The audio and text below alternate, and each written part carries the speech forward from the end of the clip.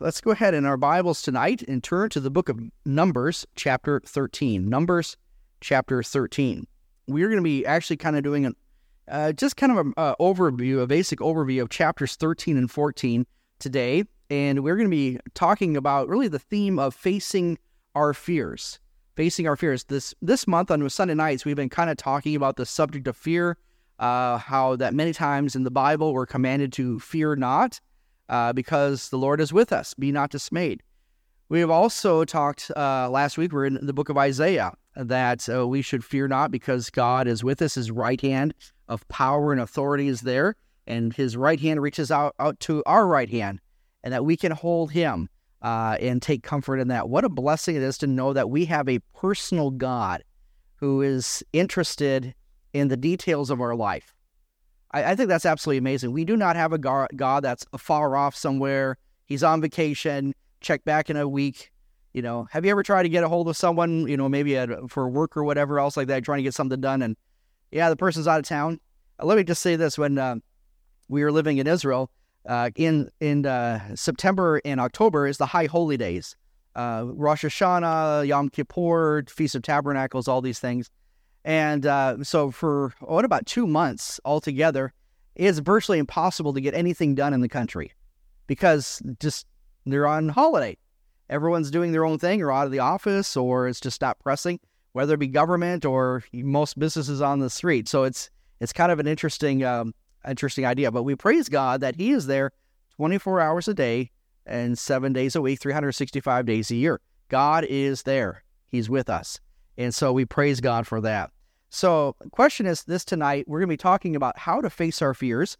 And so we are looking at here of the children of Israel as they are wandering in the wilderness, and they get to an area of Kadesh Barnea. And it is at this area that 12 spies are sent to the land of Canaan. Okay, and there's a little song, 12 men went to spy on Canaan, 10 were bad and 2 were good. Okay, if you knew that song, it's a fun little song for the kids. But nonetheless, we know the story that there was 12 spies sent to Canaan, and there are kind of a list out of here. So let's kind of begin with reading the Bible for a little bit, and then I'm going to show you a few slides just to kind of bring out all this into context. I like to try to, if we can, where applicable, I like to try to show us when we read a story, okay, this is what it looks like, okay, in real life. So let's look at this tonight. So beginning in verse 1, chapter 13 of Numbers, it says, "And the Lord spake unto Moses, saying, Send thou men, that they may search the land of Canaan, which I give unto the children of Israel. Of every tribe of their fathers shall ye send a man, every one a ruler or a prince among them. And Moses, by the commandment of the Lord, sent them from the wilderness of Paran, all those men that were heads of the children of Israel."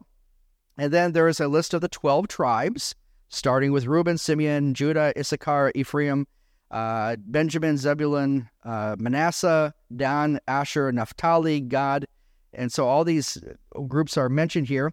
And really there's probably 2 that are really stand out, and that would be verse 6, Caleb, the son of Jephunneh, of the tribe of Judah. And then later on you find in verse 8 of the tribe of Ephraim, Hoshea, the son of Nun. Who is Hoshea?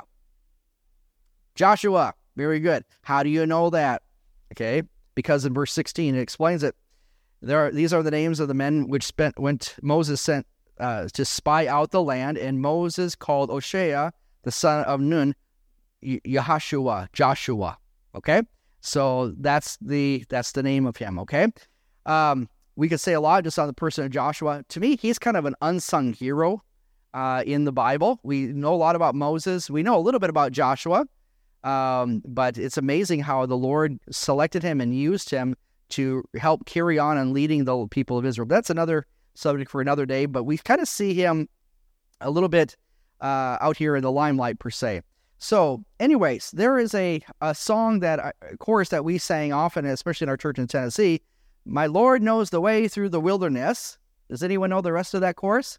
All I have to do is follow. Okay. I don't think that song is in our books at all. We can find it though. Anyways, it's a great song. My Lord knows the way through the wilderness.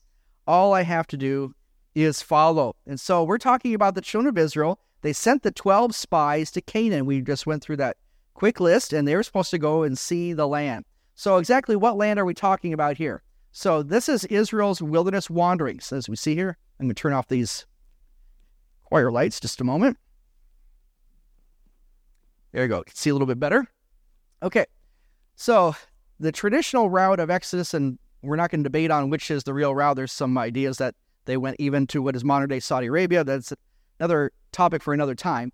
But in other words, the traditional route is they come out of Egypt, remember, after the Exodus, all the 10 plagues and the death of the firstborn, children of Israel go, they cross the Red Sea, and then they come down south, and 40 days later, or 50 days later, I should say, they're at Mount Sinai.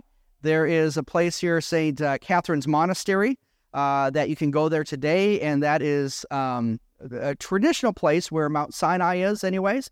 It's a tradition that goes back, I forget how many years, several centuries, I think over 1,000 years at least that's been there. And so anyways, you come up the Gulf of Aqaba, and you come here to this area, Ezion Geber. This is Eilat today, which is the kind of the Palm Beach of Israel. I love Eilat. It's extremely hot, but it's wonderful. I love it. So with that in mind, the children of Israel then come up, and they come up to the wilderness of Paran, which is over here, and then the wilderness of Zin, Z-I-N or T-Z-I-N. It's a Sadi. There's is the Hebrew letter that's used for that.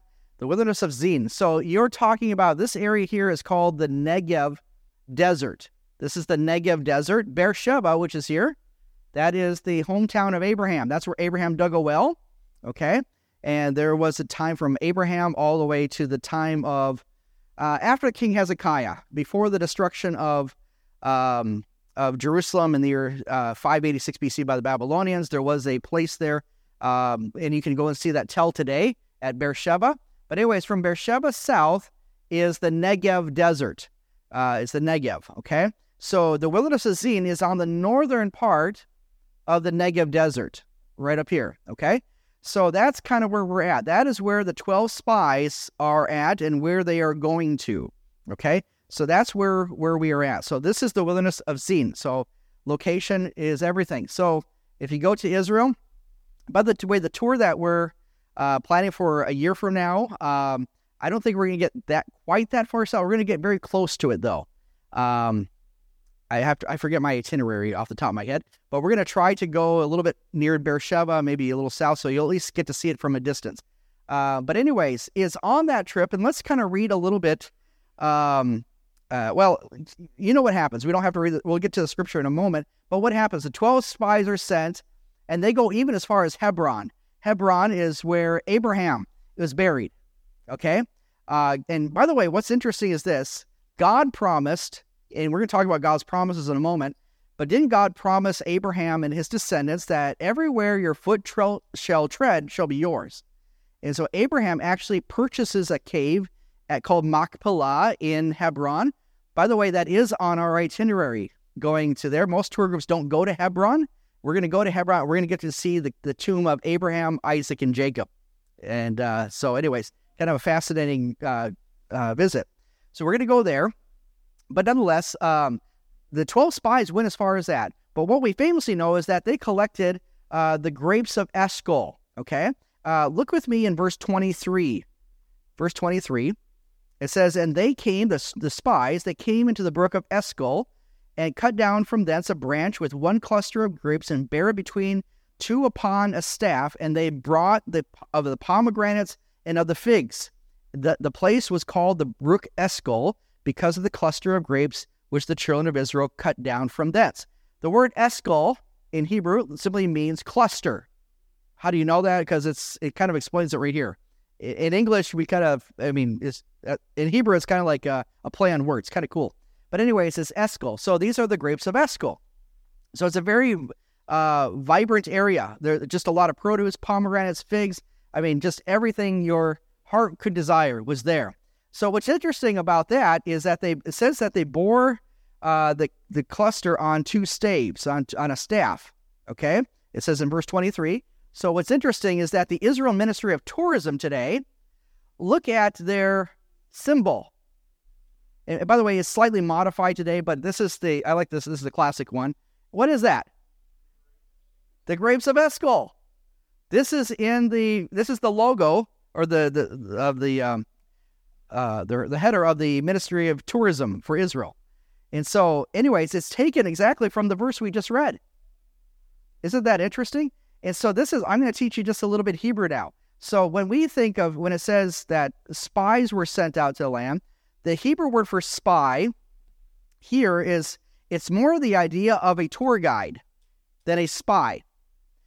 Why do I say that? Remember, go in your mind to the book of Joshua, and remember there were 2 spies that were sent to Jericho to see the structure and kind of look into that. And those guys were actually spying. They were there on a covert operation. These guys were not. They were there to see the land, to basically take a tour. They were tour guides to bring back souvenirs. Get it? They're bringing back souvenirs. What do they bring back? Grapes, pomegranates, figs, and as evidence of that. So the word spy here, it's not the connotation of a covert spy. They're in a hood and, trench coat and things like that. It's not like that. Okay? They were more so of a tour guide. And so it's really kind of interesting what's taking place here. So when we look at that, they found the place and this is definitely the land of milk and honey. This is what it was about. And so they came, they brought the fruit of the land, and sure enough, this was the land of milk and honey. Okay? So look at one verse here. Yeah. Look at with me in verse 27. And they told him and said, we came to the land whither thou sent us. This is the 12 spies saying this now. And surely it floweth with milk and honey, and this is the fruit of it. So Israel, what they found out, the promised land, they got a glimpse. They took a little tourist track into the promised land, at least as far as Hebron, okay?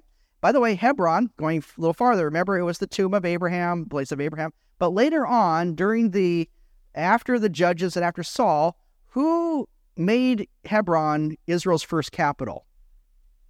Remember? King David.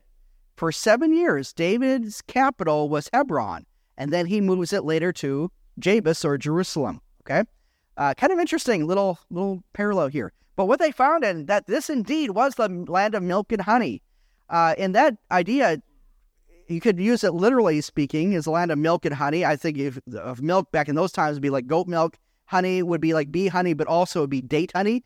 These are dates that are grown in the Negev desert that you see there, the area that we're talking about. So dates are collected, especially in the fall of the year, and they're harvested, and what a wonderful crop that is. Dates are like God's protein bar, I'll be honest with you, just very tasty. Maybe one night we'll do a little study on dates in the Bible, not taking your wife out on a date. I'm not talking about that. If you want to take your wife on a date and then give her a date, you'll have a double meaning. But nonetheless, then you have a double date. There we go.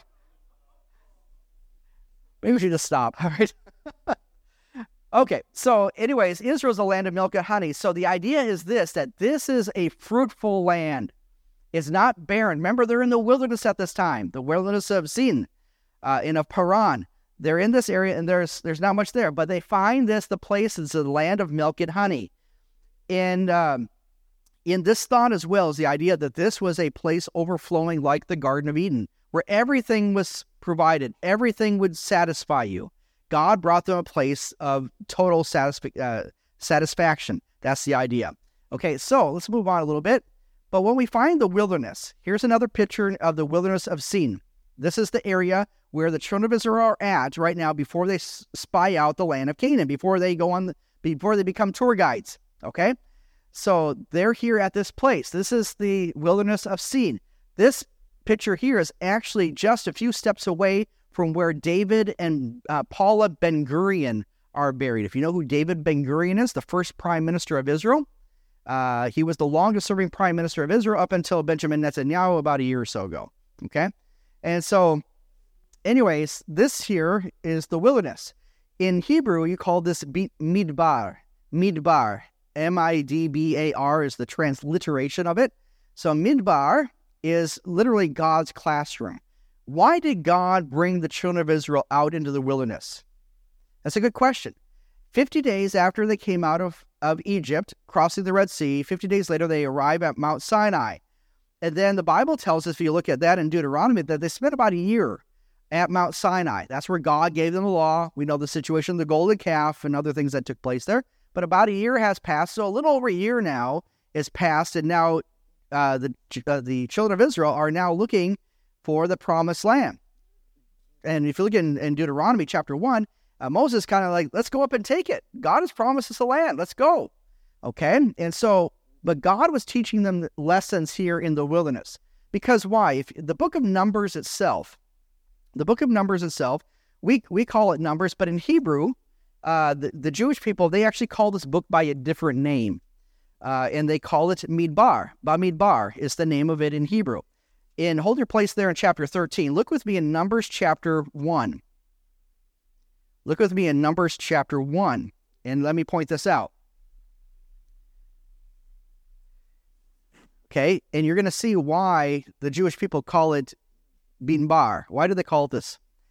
Because in the Hebrew Bible, the Jewish people call the books of the Bible a little bit different. We call it Genesis. In Hebrew, you say Bereshit. Bereshit means in the beginning. How does Genesis start out? In the beginning, okay? The book of Exodus, we call it Exodus. In Hebrew, you call it Shmot. Shmot means these are the names. How does Exodus start out? These are the names, okay? It's really simple. Vayikra in the book of Leviticus, Vayikra means basically, just to make sure I'm telling exactly, and the Lord called is the idea. And then now in Numbers is Bamidbar. Bamidbar means in the wilderness. How does Numbers start out? It says here, and the Lord spake unto Moses in the wilderness of Sinai. Okay? So this is what it's talking about here. So here's the idea. The Hebrew word for wilderness is midbar.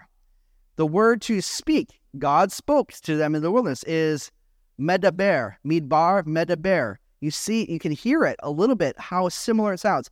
Midbar, medaber. Midbar, medaber. See how similar it sounds? It's a play on words. Here's the point. The wilderness is God's classroom. Because why? In the wilderness, God speaks. In the wilderness, God speaks. This is why it's so important when you go through the wilderness times of your life is to listen carefully to the voice of God. This is what the children of Israel had to learn. By the way, it took them several lessons to learn it. And I don't know if it completely got to them. If you read through that, it's just quite important here. But it's also important here that the idea of midbar as well as a wilderness also carries the idea of shepherding as well. Lehidber is another Hebrew word. Lehidber means to shepherd or to guide, and it has the idea of shepherding a flock. Now, if you go into southern Israel especially, you go even into this area, right now it's pretty barren, a few spots of green out there, very little water. In the wilderness, you need at least, in order to grow barley, which is one of the hardier crops, you need at least 12 inches of rain or so for a year. In the wilderness out here, like near the Dead Sea, you're talking maybe 4 inches of rain for a year. That's not much to grow anything, okay? But when it does, what does a shepherd do out in this time? He basically leads his flock to those areas of green pasture. He leads them to still waters. And it's not in one place all the time. He goes where those places are. They periodically spring up. A wise and understanding shepherd will always lead his sheep to the ways of life. Okay? So this is very important. That's what he's doing here in the wilderness. So the wilderness is God's classroom. This is what's setting us up here for the 12 spies. Okay? So what does the wilderness look like? Here's back 2007. I led a tour group there. I had a great time here. Here's me with a lot less gray hair. Okay? And a few pounds less. All right? So that's me. Some of you might remember Alicia. She's come here with her family a few times for the Honor Israel Day. They were here for a couple other times too. Her and her family. Remember Matt, big tall guy? That's her husband. So they've been here at our church a few times. And then Peter Teachout, he was my best man in my wedding, and I was the best man at his wedding. He's the one who had the baby. His wife had a baby on her wedding day. That's him. All right, you can shoot him later. Okay. He's a major in the Army now, so he has more guns than I do. Okay, so anyways, and then Rob Finch, he was my roommate in college 1 year. So we all got together and had a tour group, so it was a good time. But in the background is the wilderness of Zin. That's where we're at right now, the wilderness of Zin. This is where the children of Israel are at. So it's a real place. This is the purpose of us spending a little time here at the site, okay? So what is our big purpose here? This is, when we talk about facing our fears, which the children of Israel are about to do, is that we can face our fears by believing in the promises of God. We can face our fears by believing in the promises of God. So let's talk about this here. The children of Israel, go back to Numbers 13. We're going to be kind of looking around at a few places here in chapter 14 as well. Let me just say this, that when the children of Israel were wandering, my wife and I, we were in Hebrew school years ago in Israel, and our teacher, our Morah, she was talking about the wilderness wanderings. Somehow, once in a while, a Bible story would come up in our sessions. And she asked, why didn't the children of Israel go into the land of promise right away after coming out of Egypt? And I kind of raised my hand, and I said, Chet, which is sin? And she said, well, yeah. But her answer was simply this, well, because they weren't ready. They weren't ready. To a degree, I would agree with that, because I would only add two words. They weren't ready to believe. They weren't ready to believe. They had to be taken through God's classroom, so to speak. Now, yes, it was definitely their sin in regards to that. It was an interesting little conversation we had, though.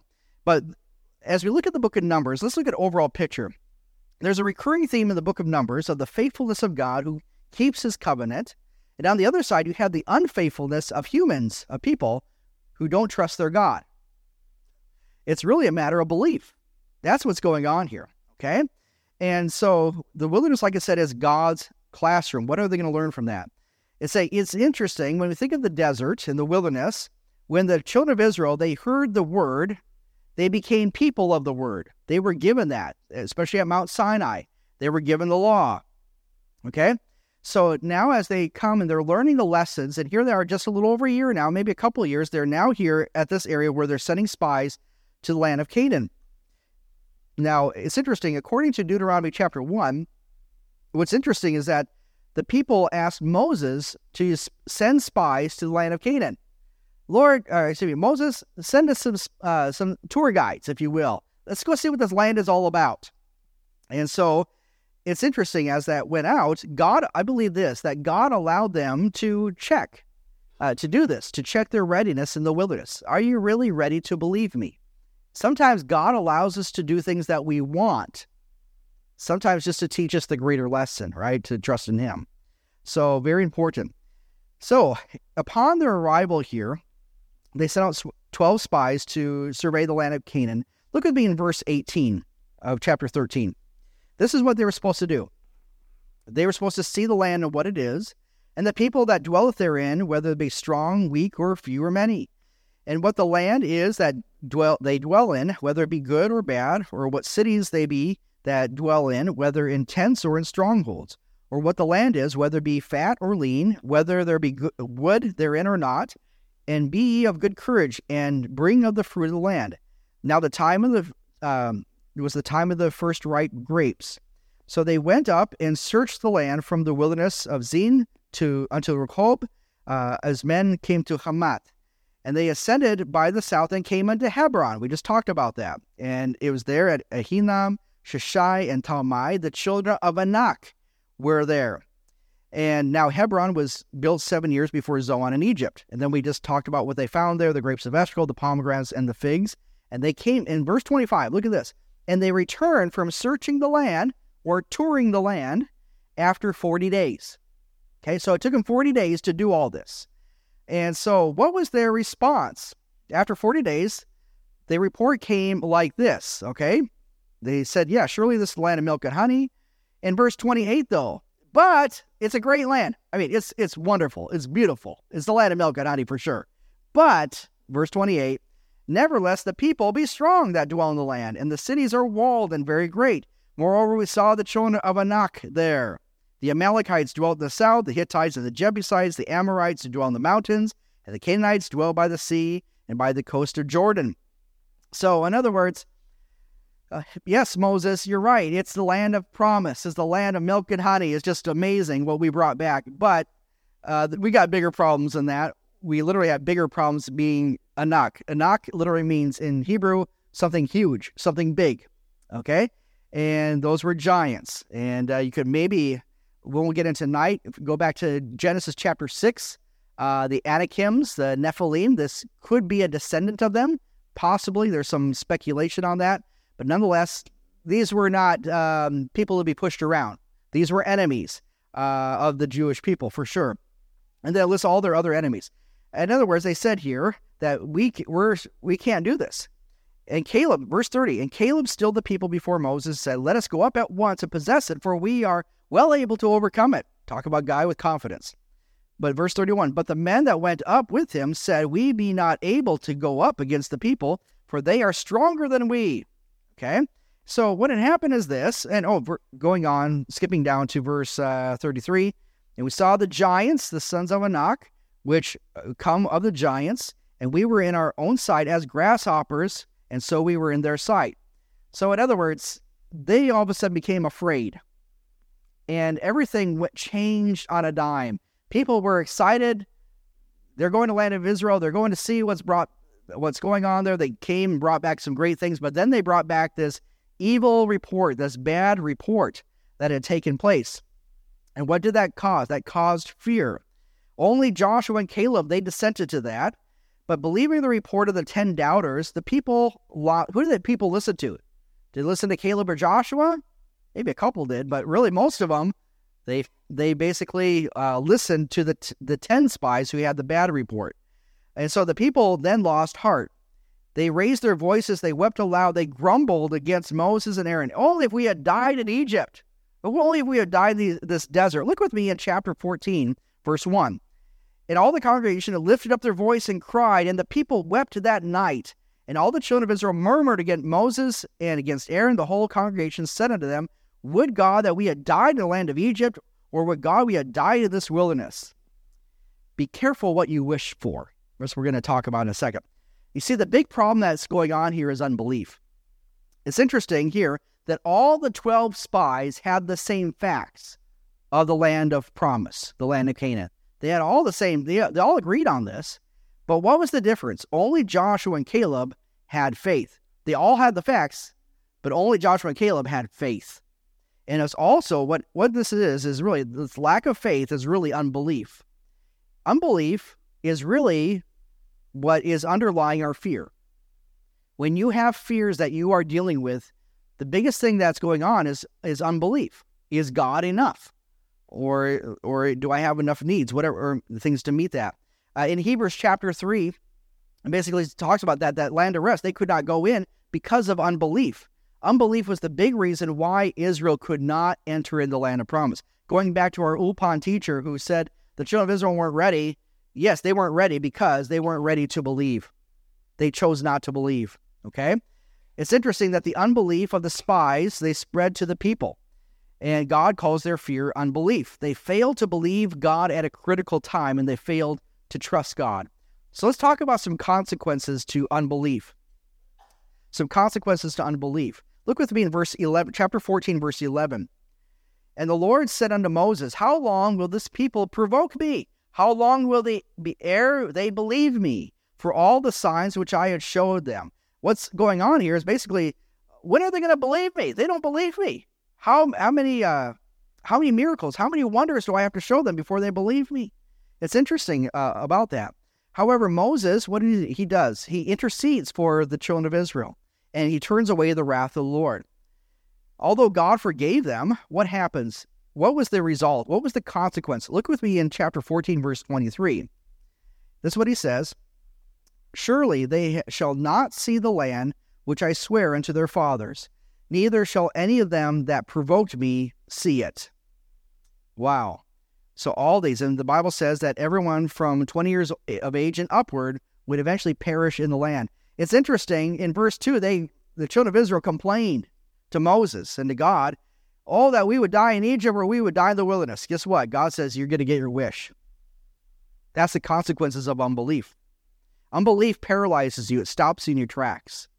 And it basically, what happens with unbelief, it prohibits you to obey what God has promised, to act on that. So that's very, very important for us today. So furthermore, it's interesting. Furthermore, the children of Israel, they would wander in the wilderness for 40 years. And why 40? Have you ever thought that? Why 40 years? Look with me in chapter 14, verse 34. Verse 34. Okay? And actually, look at verse 33. It says, "And your children shall wander in the wilderness 40 years, and bear your whoredoms until the carcasses be wasted in the wilderness." Pretty graphic. Verse 34. "After the number of days which ye search the land, even 40 days, each day for a year shall ye bear your iniquities, even 40 years, and it shall be know my breach of promise." So 40 years was for a day equals a year. Okay, so 40 days searching out the land, that's how many years you're going to spend in the wilderness. And by the way, during that time, the generation passed away out in the wilderness. There's only two people who survived that. Who was that? Joshua and Caleb. Even Moses, because Moses later disobeys, okay? But Joshua and Caleb, God permits them to go into the land of promise. Very interesting to see that, okay? God gave them what they asked for, okay? And so, in addition, what happened to the other 10 spies? Anyone remember what happened to them? They died of the plague. God took them out pretty quickly. So they were the first fruits, if you will, of that generation that would die off in the wilderness. It was those 10 other spies.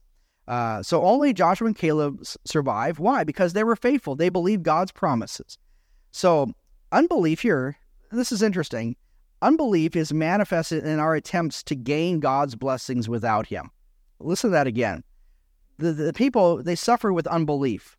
They were hesitant to trust God. And in that, they were fearful. But unbelief is manifested or is demonstrated by our attempts to gain God's blessing without them. We kind of make up for it. Because in verse 39, chapter 14, verse 39, "And Moses told these sayings unto the people of Israel, and the people mourned greatly. And they arose up early in the morning and got them out of the top of the mountain, saying, Lo, we be here, and we'll go up into the place which the Lord hath promised. We have sinned." So they're going to kind of overcompensate. But they're going to do it without God's blessing. God didn't tell them to go up again. God simply says, "Trust me and obey me." So that's what's taking place here. When faced with the consequences of our fear, sometimes we overreact. Sometimes you're dealing with fear and say, well, I'm going to make it up. I'm going to really try hard this time. And sometimes we overreact. God told Moses to take the children of Israel southward, south by the Red Sea. That's in verse 24. Okay? However, when the people heard this, they murmured. And what did they do? They did the opposite to redeem themselves. So they were going to go back and we're going to take the land. Moses said, don't do it. You're not going to succeed. And what happened? The children of Israel were defeated, those who tried to go back up to the land. And we see that at the end of of chapter 14. So here's the thing. Well, the places where God leads us, does He not provide for us? Absolutely. I like this saying. I've used it several times. God's work done in God's way will not lack God's provision. Okay? How important it is for it to trust God and not be fearful in facing our fears. Yes, there's much to be afraid of. There are giants in the land. We're grasshoppers on their side. They're stronger than us. They have bigger cities than us. We can't defeat them. It's easy in our flesh when we don't trust God to become afraid. How do we face our fears? Is basically by trusting God, believing His promises. This statement has been around for a while. The will of God will never lead you where the grace of God cannot keep you. Very, very important. God promised them a victory, and the land He commanded them to go was ready. It was already theirs. Their promise was good as now. God gave it to Abraham, much less to the children of Israel. They simply had to trust and obey, but they did not do this. God will never lead us where His grace cannot provide for us and His power cannot protect us. God gave them a simple job to do. He allowed them to go in, and when that bad report came back, the people were affected by that. By the way, I think it's important here. Let's be careful of our testimony. Sometimes the word and the actions we say, if we are fearful, fear is contagious, isn't it? Fear, especially when you've got enough people doing it, fear is contagious. And if we don't check ourselves with the truth especially of God's word, it's easy for us to go astray and to become paralyzed and be focused on other things. There's a lot of news stories right now. I'll be honest with you, a lot of people are afraid. What about our economy? What about our government? What about this? What about that? And we kind of throw up our hands in the air and we get frustrated. We get fearful. But folks, what should we do? Simply trust. How do we face our fears? By trusting in the promises of God. So my question is this: did God not provide for them? Did God not show His power and demonstrate that before the children of Israel? How did God do that for them? Well, he took them out of Egypt after 10 plagues, the death of the firstborn, brought them through the Red Sea, gave them the law at Mount Sinai.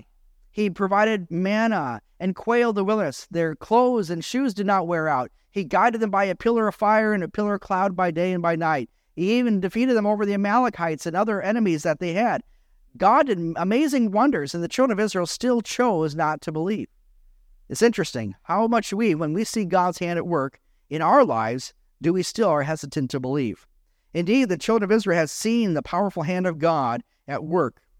Yet like many people, they walked by faith and not by sight. Or say they walked by sight, not by faith. Get that around, okay? Their unbelief, therefore, displeased God, right? What is the Hebrews chapter 11, verse 6? Without faith, what? It's impossible to please God. Very important to understand that. Their failure to believe in God, God's word, kept them from entering the promised land. This truth has never changed. So what is keeping you from entering God's blessing? Probably our fear. How do we face our fear? We can face our fears by believing the promises of God. That's really the lesson that we have tonight from this passage in the wilderness of Zin. When we go through that wilderness, it's God's classroom.